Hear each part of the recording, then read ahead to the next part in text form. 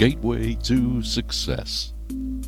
How to get everything you've ever wanted in life and more. Positive thinking, better than you think. Whether you think you can or whether you think you can't, you're right, according to Henry Ford.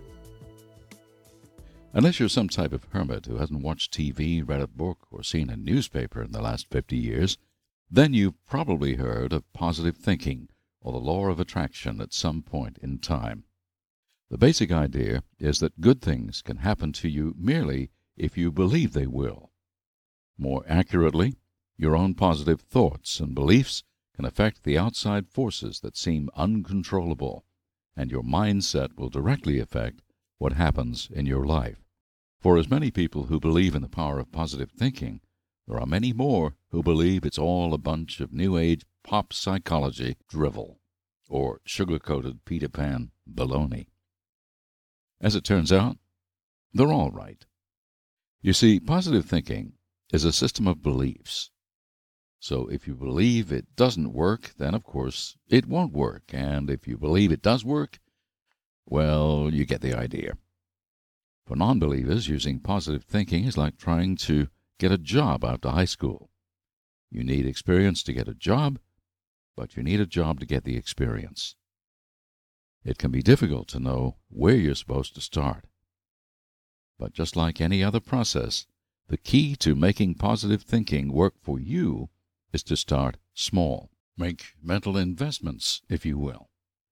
And then watch as those investments grow to be larger and more powerful than you could ever have imagined. Whether or not you're a believer, positive thinking has solid results. The facts don't lie. Norman Vincent Peale, the father of positive thinking, once said, "If you have zest and enthusiasm, you attract zest and enthusiasm. Life does give back in kind." This is the essence of positive thinking. It's not so much a theory as it is a contagious disease. Just as anger and negativity spread quickly from person to person, so do humor and happiness. Only good feelings spread far faster. Think about it.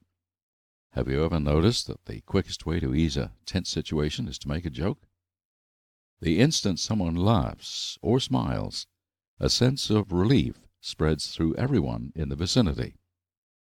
Even if the angered parties don't feel better, they are at least able to discuss the problem in a detached and objective way, and to get on with their lives instead of dwelling on negativity. For that same reason, solo drivers who get cut off in traffic tend to remain angry for at least the rest of the drive, because there is no one else near them to send out good vibrations and break the tension. Makes sense, doesn't it?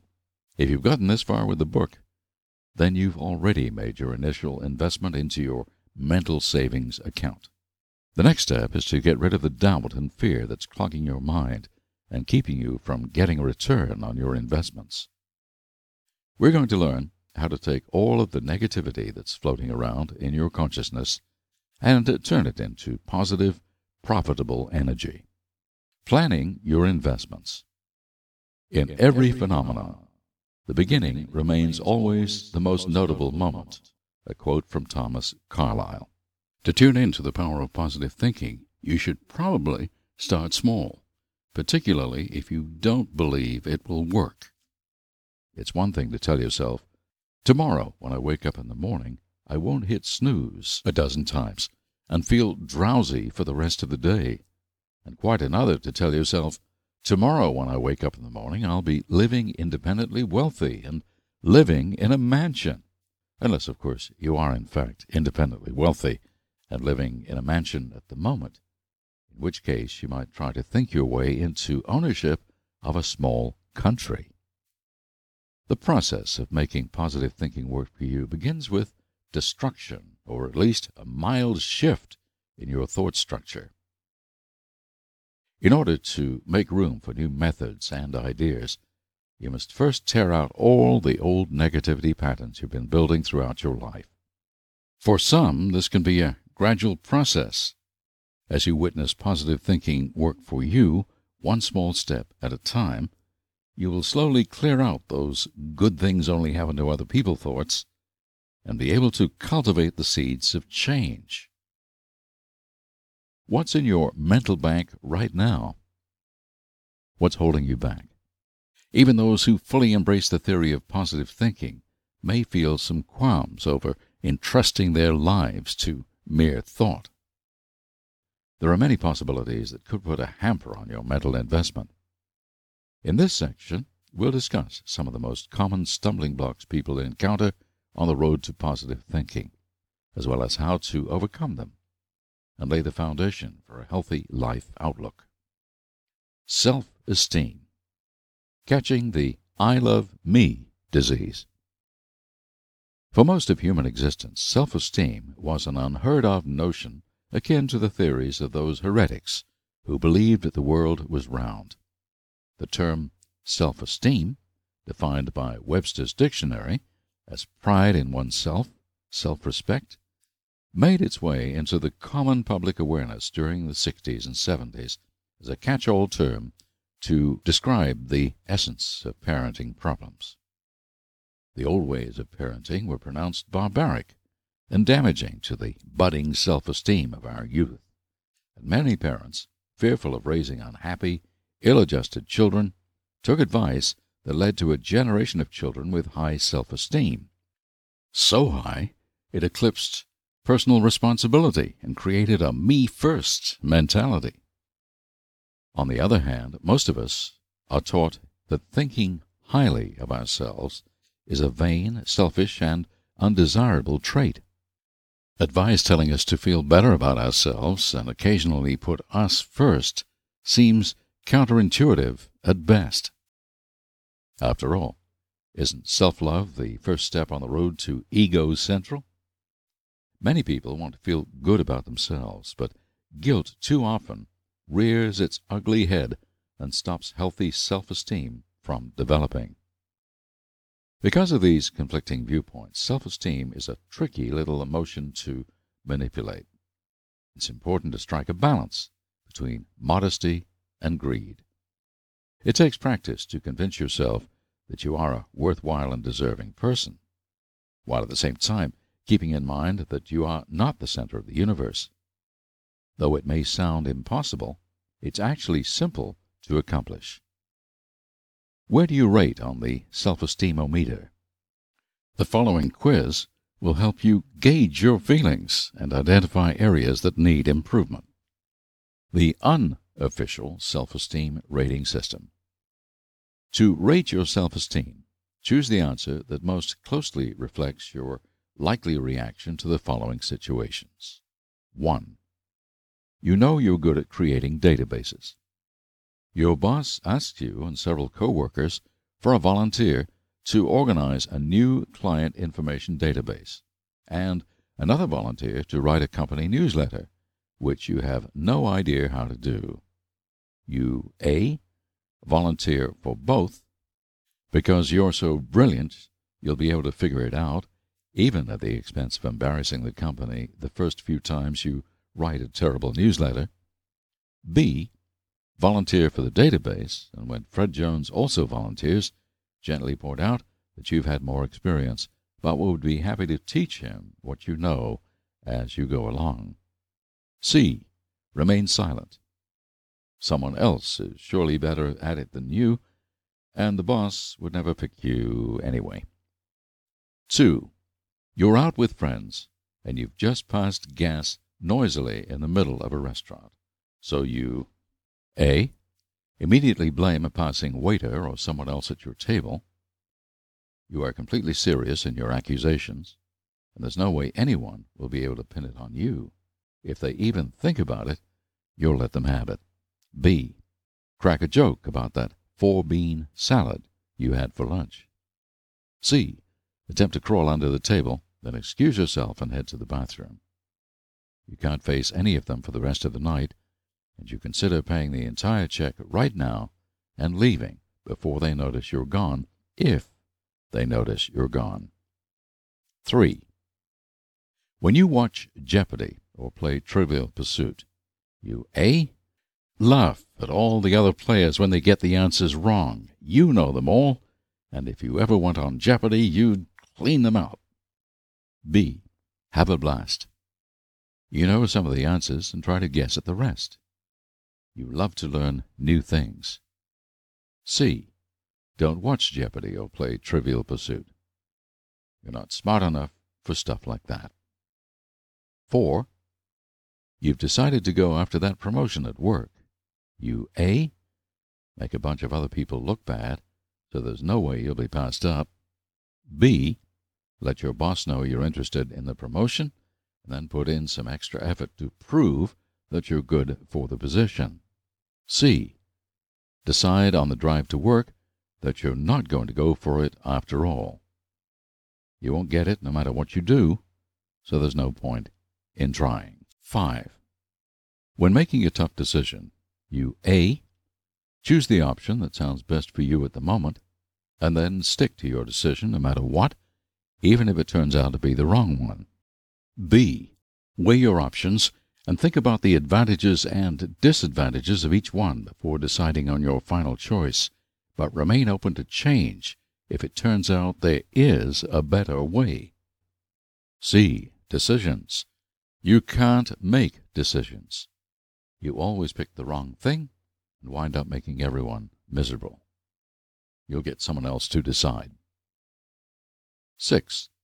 You're faced with an entire evening alone. You A. Gloat because you don't have to spend time in the company of those miserable cretins who think they're your friends, but can't hold a candle to your brilliant and sparkling personality. You know they're all sitting around wishing they could hang with you anyway. B. Take the time to do something you enjoy, like take a long bath, read a good book, or fix yourself your favorite dinner. It's nice to relax once in a while and be alone with your thoughts. C. Resign yourself to being miserable all night. You might as well go to bed early and hope someone is around tomorrow. 7. When performing a task that requires your full concentration, you A. Don't. Whatever it is you're doing, you could do it in your sleep. You don't have to bother concentrating on things. B. Are able to tune out most distractions and complete the task to the best of your ability. You are determined to put your best foot forward. C. Can't. You're too nervous about screwing things up to concentrate, so you tend to work on projects in short bursts and often end up finishing things late because you're so distracted. 8. A friend introduces you to someone new. You A. Prove that you're a better person by saying something witty or clever that lets them know your friend is paying attention to you right now, not them. If the new person is worth knowing, they'll make the effort to get to know you. B. Greet him or her warmly. Introduce yourself and ask an open-ended question such as, "What do you do for a living?" or "Where do you live?" You're prepared to actually listen to the answer and will reserve judgment until you get to know the person better. C. Mumble hello, and then slink off in search of a friend who's not talking to someone you don't know. Whoever the new person is, they wouldn't want to get to know you anyway. 9. You walk into your house, and you're greeted by an awful stench. The refrigerator is unplugged, and everything in it is spoiled. You A. Immediately assume someone was screwing around with it and launch an investigation to find the culprit. B. First plug it back in to find out if it still works, and then try to figure out what happened. If someone else was responsible for unplugging it, they can help you clean it out. In any case, you'll do what's necessary to correct the problem. C. Decide you must have done something wrong, and now it's coming back to haunt you. You grumble under your breath as you clean out the refrigerator and wonder why things like this always have to happen to you. 10. Your supervisor calls you into the office to compliment you on the tremendous job you're doing on your new project. You A, thank him outwardly, all the while thinking it's about time he noticed how great you are. Maybe now you'll get the respect you deserve. B, are sincerely flattered and tell him so. You also ask if there is anything you could be doing better. C, insist that you're not really doing all that well. Try to hurry him along so you can escape. You don't deserve praise. 11. You have to talk to your boss about a recent event that is affecting the way you and your coworkers perform your job. You A, act as though you and your boss are best buddies and demand that she do something to fix the problem. After all, you could be running the show just as easily as her, and you'd probably do a better job. B, approach the matter professionally and with confidence that a solution can be found.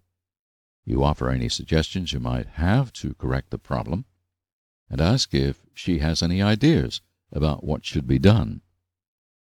C, would never presume to talk to your boss. There's a reason she is the boss and you're not. You might send her an anonymous email or ask one of your coworkers to talk to her. 12. This weekend you have 100 little projects at home that have to be tackled, and you're feeling a bit overwhelmed. You A, attack several things at once, starting with the easiest ones. You might not manage to finish any of them, but you can always insist that someone else pitch in because you have more important things to do. B, decide which projects need to be completed first and take them on one at a time. By taking things step by step, you will finish what needs to be done. If anyone else is available at home, you'll ask them to help out. C, bemoan the unfortunate twist of fate that ruined your weekend. There's no way you'll ever be able to finish everything. You don't ask anyone else for help because they have better things to do than perform favors for you, and you wouldn't want to be a bother. 13. The opportunity arises for you to pursue your dream job, but it would mean leaving your current stable position right away. You A, drop everything and go for it. Who needs a safety net? B, weigh your options and plan out what you'll do if the new opportunity falls through. If you have a spouse, you discuss the decision with them and create a backup plan. If it's possible, you'll find a way to make it work. C, stay right where you are. Why risk disappointment? You just know it won't work out. 14. You have 5 minutes to get an appointment, and you're stuck in a seemingly endless traffic jam at a dead stop. You A, curse, fume, and honk your horn repeatedly. Don't these people realize you're in a hurry? B, are frustrated, but you know there isn't much you can do to change the situation. If you have a cell phone, you call to let them know you're going to be a little late. You use the unexpected time to relax and listen to your favorite radio station, or just to think. C, want to die. Things like this always seem to happen to you. It just isn't fair. You're so worried about being late you're feeling sick, and there's no way you'll be able to relax until you're out of this mess. 15. A coworker reviews one of your projects and tells you a few things that aren't pleasant, but they are valid points. You A, thank him through clenched teeth, but insist that you know what you're doing. He has a lot of nerve criticizing your work, and his opinions don't really matter anyway. B, are grateful for the opportunity to improve your work. You thank him for his insight, go back over the project with his suggestions in mind before turning it in. C, give up. You can't do anything right. Maybe your coworker should have been in charge of this project instead of you. You'll just turn it in and hope you won't get fired for incompetence. Results. Tally up all your A, B, and C answers to find out where you rate on the self-esteem dipstick. Mostly A. Put down that mirror, Narcissus. Your tank overfloweth. You may not be aware of it, but you have more confidence than you need. While confidence is a good trait to possess, too much of it can make you appear arrogant, rude, or unapproachable. Try to take more notice of others' feelings, and you'll get much further. Mostly B. Join the circus. You have perfect balance. You have a healthy level of self-esteem tempered with empathy and concern for others. You're probably the life of the party or the person everyone comes to for help, and you're glad to give it when you can, but you know when you need time for yourself. Mostly C. If you dig any deeper, you'll end up in China. You're a few quarts low, and you could use a self-esteem top-off. You may think you can't do anything right, but with a little confidence and some positive thinking, you'll find that you are worth far more than you believe. If you answered C to everything, it's time for a complete system flush and refill. You may have to let your past life go. Upon our children, how they are taught, rests the fate or fortune of tomorrow's world. A quote from B.C. Forbes. The things we learn in childhood aren't easy to forget, mostly because we don't actively remember them. It's far harder to dislodge subconscious thought. When we are unaware not only of why we embrace or avoid certain things, but also unaware of the fact that we're embracing or avoiding them, pinpointing the roots of our actions is a difficult process.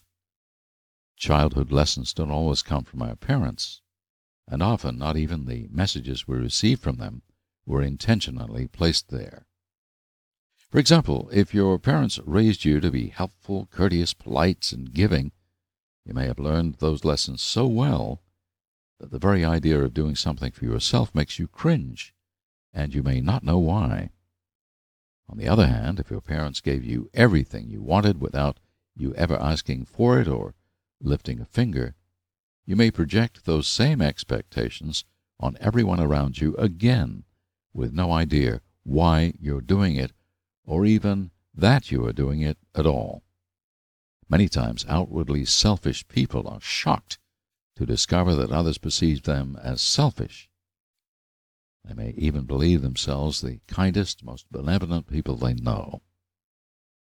Another factor you may not consider when trying to access your childhood programming is the outside influences that affected your formation. Teachers, daycare workers, or babysitters, school friends, even random adults in the grocery store may have had an impact on your behaviors and beliefs, whether consciously or unconsciously. Though it may be impossible to determine all of your childhood influences, you can give yourself a general idea of past events and personalities that shaped your current beliefs and take steps to change them. The following brief exercise will help you get started thinking about your triggers and habits. Exercise.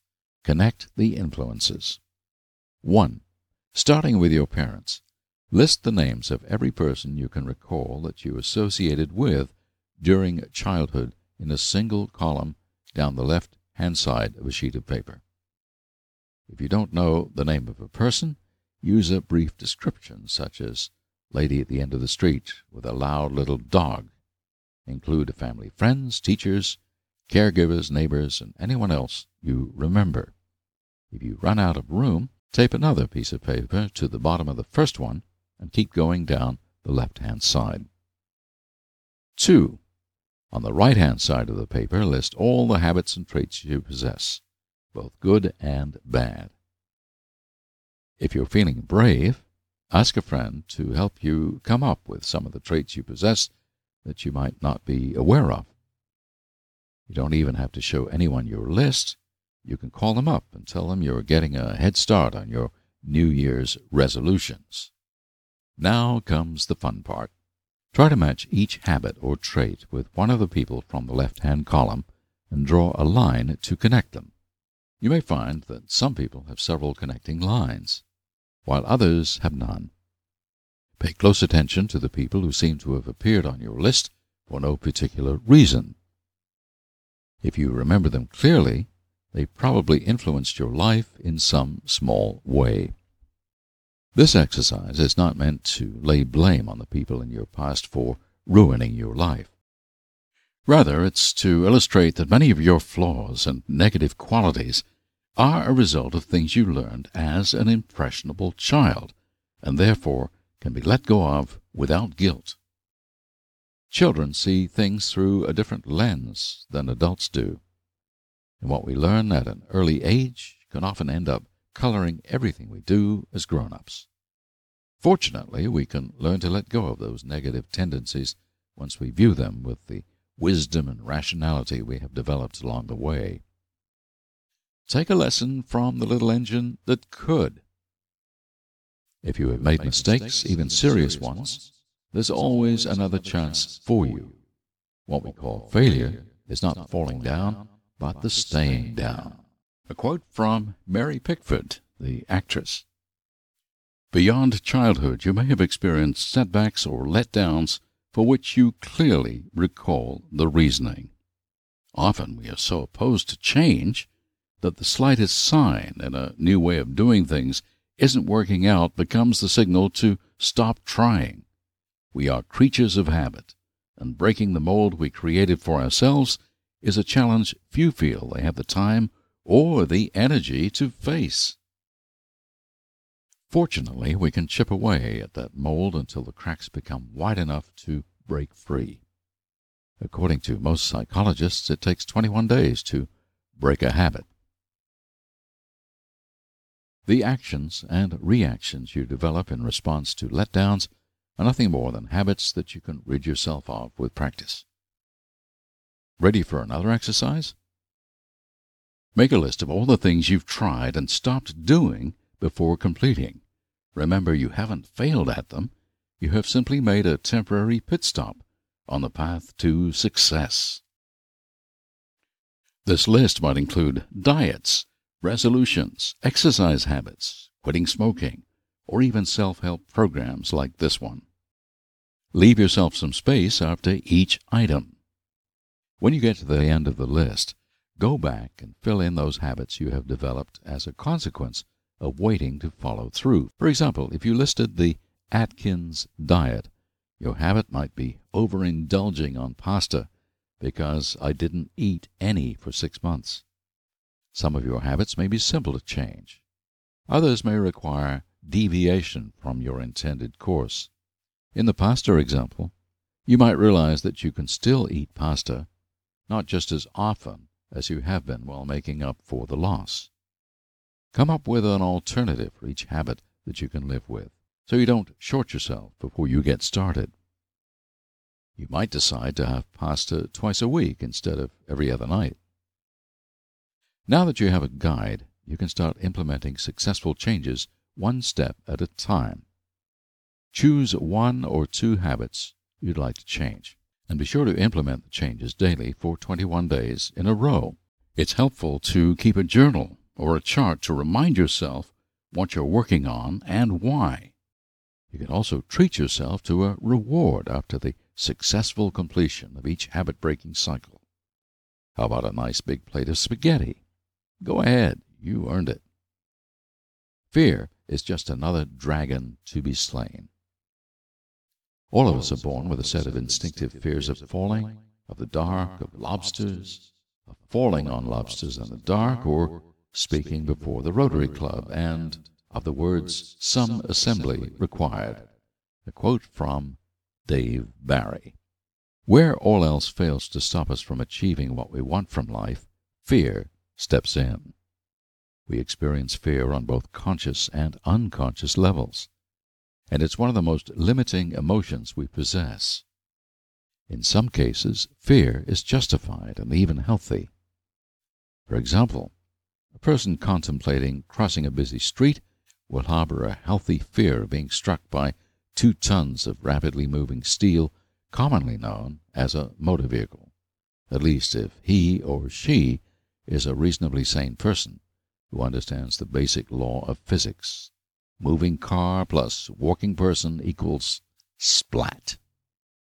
This fear breeds caution, which causes the person to look both ways for oncoming traffic and wait for an appropriate time to venture across the road. However, unjustified fear, which can be just as crippling and realistic as justified fear, is more often the case when fear is a factor. Not many people risk their lives on a regular basis. Humiliation, rejection, and failure top the list of limiting fears that can be overcome with practice and determination. One of the easiest and most successful methods of dealing with fear is exposure therapy, which is actually facing your fears one small step at a time. If you don't feel you can handle exposure therapy alone, enlist a friend to participate, especially if you can find a friend who doesn't fear the same things as you do. With exposure therapy, the objective is to experience fear to a small degree several times, so that each time it becomes easier to conquer. Please note that exposure therapy does not apply to every situation. For example, if you are afraid of flying, it's not recommended that you leap from successively higher perches and attempt to become airborne. Here are some ways you can implement exposure therapy for the big three fears. Humiliation. Wear your slippers to the grocery store. If you're feeling ultra brave, scuff your feet across the floor to call attention to your slippers. If you're feeling ultra timid, go to a grocery store far enough from your house that shoppers will probably never see you again. Sing at a karaoke bar while you're sober. Choose one completely inappropriate article of clothing, a Dr. Seuss hat, a big pair of fuzzy mittens in the middle of summer, a headband with bumblebee antenna, and wear it in public as long as you can. This is not only good exposure therapy, it's fun. Join a local Toastmasters club or offer to give a public presentation on an area relating to your expertise at a library or school. Public speaking is an excellent channel for exercising humiliation, especially if you do it on a regular basis. That's speak in public, not humiliate yourself. Rejection. Call up a DJ at a local country radio station and request a song by Metallica or Ozzy Osbourne. Be aware that you will be rejected. You might be laughed at and rejected, and there's a possibility you may be laughed at and rejected on the air. If you're single, use an online location service like Classmates.com or PeopleFinder.com to find an old schoolmate you used to have a crush on. Contact them and ask for a date, or just initiate a conversation. If you're married, contact an old school classmate and invite them to lunch. At worst, they'll say no. At best, you will have rediscovered a friend. Write a poem or a short story and try to submit it to a newspaper or magazine or enter a writing contest. If you aren't rejected, become a writer immediately. Failure. Try to nail Jell-O to a tree. Hint: for those of you interested, the consistency for this to work out is far beyond the normal means of Jell-O, about 3 packets to 1 cup of water. Buy a new video game and attempt to win it in one sitting. If you play video games on a regular basis, buy a video game that's different from the ones you usually play.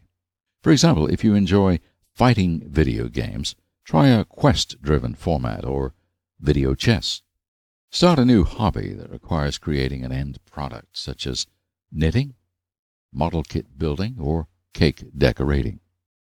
Please note that if you are working on your dietary habits, it is not advisable to embark on a cake decorating exposure therapy to combat fear of failure. You will feel obliged to consume your failed attempts. Instead, try vegetable sculpture or fruit bowl arrangement. Challenge Jeff Gordon to a stock car race.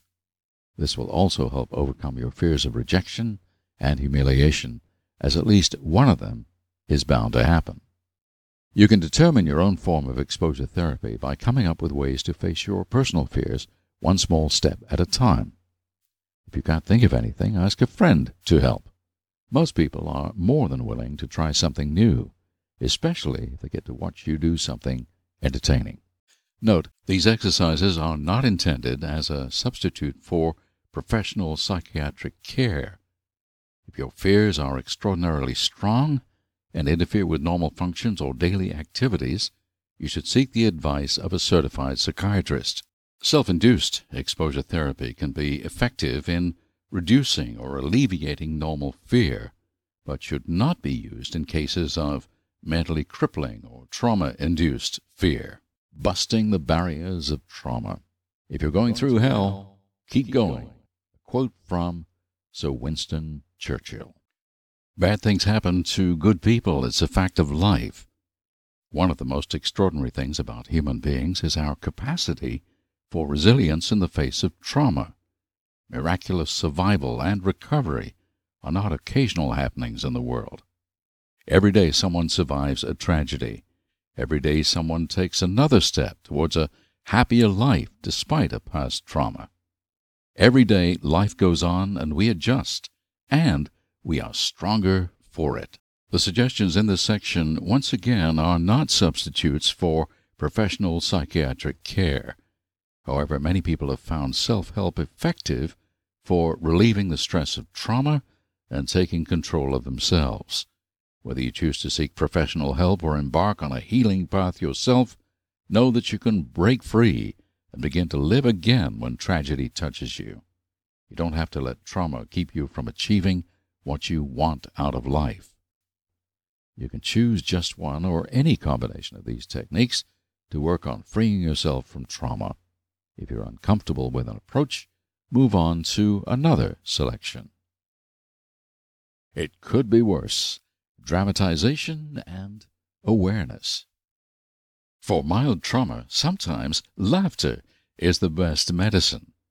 If you're able to look at the situation objectively, you might be able to laugh it off, or at least arm yourself with enough knowledge to realize you had it easy. There are two ways to approach this method. The first is to simply use your imagination.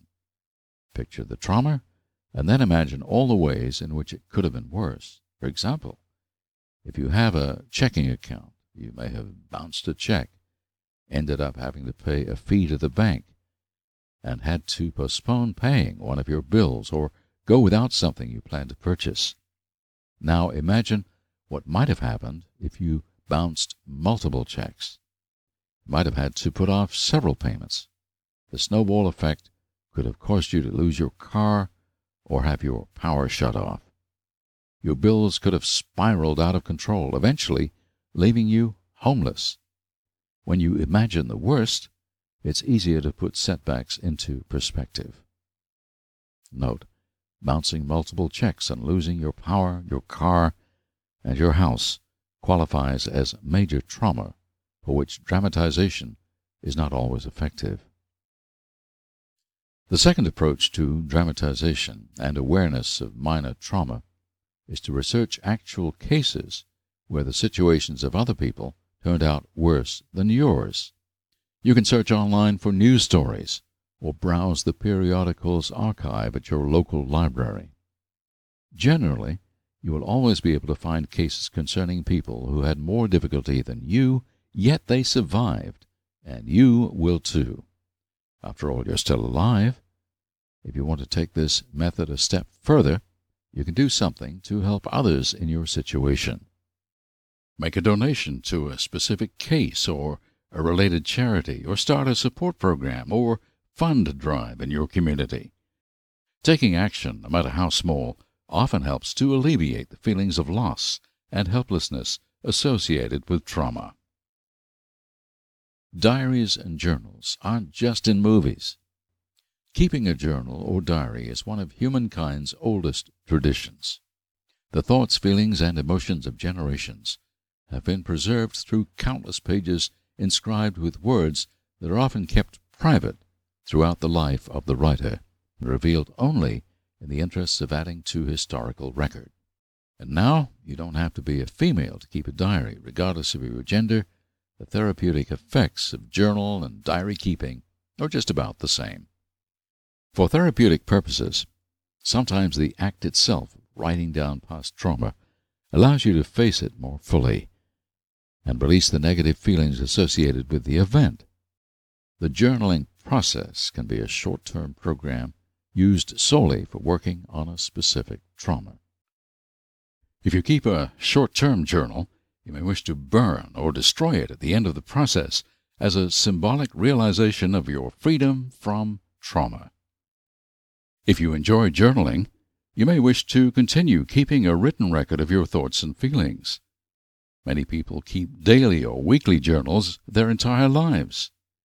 Journaling is an excellent form of self-communication that can benefit you, whether or not you've experienced trauma in your life. There are many different formats your journal can take. Following are some of the most common, but feel free to come up with your own journaling style to suit your specific needs. Freeform thought. Freeform writing is a technique used by many authors and aspiring authors to jumpstart creativity. Keeping a free-form journal is a good way to uncover thoughts you may be hiding even from yourself, and for beginners it's an excellent starting point. The instructions for writing freeform are simple. Just sit down with your journal and writing implements of choice and start writing. Don't worry about spelling, grammar, or even coherence. Simply write down whatever comes to mind. Try to do this for at least 5 minutes to give your mental engines time to warm up. If you don't feel like stopping after 5 minutes, just keep writing. Daily free-form writing is one of the most therapeutic practices available. Memory release. This technique is most beneficial for short-term journaling, particularly if you intend to destroy the journal in a symbolic manner when you're finished. Memory release journaling is exactly what it sounds like. You merely write down your memories of trauma and any feelings associated with them, and then release those negative feelings. Imagine that they are now on paper, and therefore no longer in your heart or mind. For this reason, it is more effective to destroy the journal when you are finished with it. Dear Jerk letters. If a specific person or group of people, living or dead, was responsible for the trauma in your life, writing a letter or series of letters to them can be helpful in transcending your trauma. You will probably never send them the letters. Putting down in physical form what you would say to them, if you could, is immensely satisfying on a personal level. You can address the letters to their names, or give them creative nicknames like Dear Jerk, Dear Friend Stealer, Dear Scum of the Earth, to protect your privacy and add more kick to your scathing monologues. Story-form therapy. Some traumas are too fresh or too painful to relive fully. In these cases, writing a fictionalized account of the experience can be helpful in releasing negative emotions. You can change the names, locations, ages, or even genders of the participants in your personal trauma to give yourself a more objective view of the situation and assist you in coping or finding closure. Creating alternate versions of the situation helps to displace bad feelings.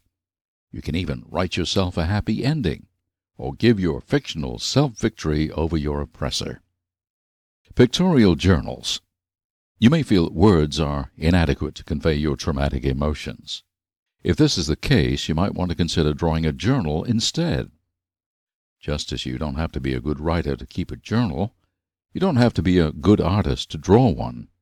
Use whatever form you feel comfortable with, whether it's stick figures, abstract scribbling, or fully detailed rendering.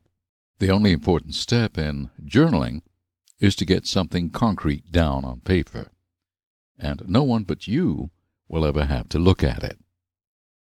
Choosing the right journal can be just as important as what you place inside it. The human mind is a powerful thing, and our thoughts and perceptions have an incredible influence on our actions. Here are a few tips on choosing an appropriate journal for your self-guided therapy. The size, layout, look, and feel of your journal should be symbolic. either of your intentions or your personality. Take your time in picking out a journal you enjoy looking at and holding. Give yourself permission to spend a little more time than you usually would, and avoid bargains or sales, unless the one on sale is exactly what you're looking for. Attaching a slightly higher dollar value to your journal than what you might pay for something like a typical school-grade spiral notebook gives the importance of your journal a mental boost and helps remind you that what you put inside it is important to you. If you don't want anyone else to read your journal, no matter what, invest in one with a lock. Choose a writing implement that you will use specifically for your journal. With the exception of a pictorial journal, a pencil is the poorest medium to use, as it conveys a sense of a temporary state that can be changed with the pass of the eraser. Pen or marker are the best choices. You should write with the medium you feel most comfortable in, that benefits you in a symbolic or significant way. You can choose an ink color you like, buy a set of glitter pens, pick up a novelty pen, or even get an old-fashioned quill pen. They're available in ballpoint versions or traditional chisel point and inkwell styles. Be sure to only use the writing implement you choose for your journal, and not for grocery lists or jotting down phone numbers. Find a home for your journal and keep it there unless you're writing in it. Establishing a permanent place for your journal under the bed, on the top shelf in the closet, or in a dresser drawer on your nightstand. It's an important step in your journaling routine. This helps to reinforce permanence and form new habits, and eliminates the possibility of losing your journal.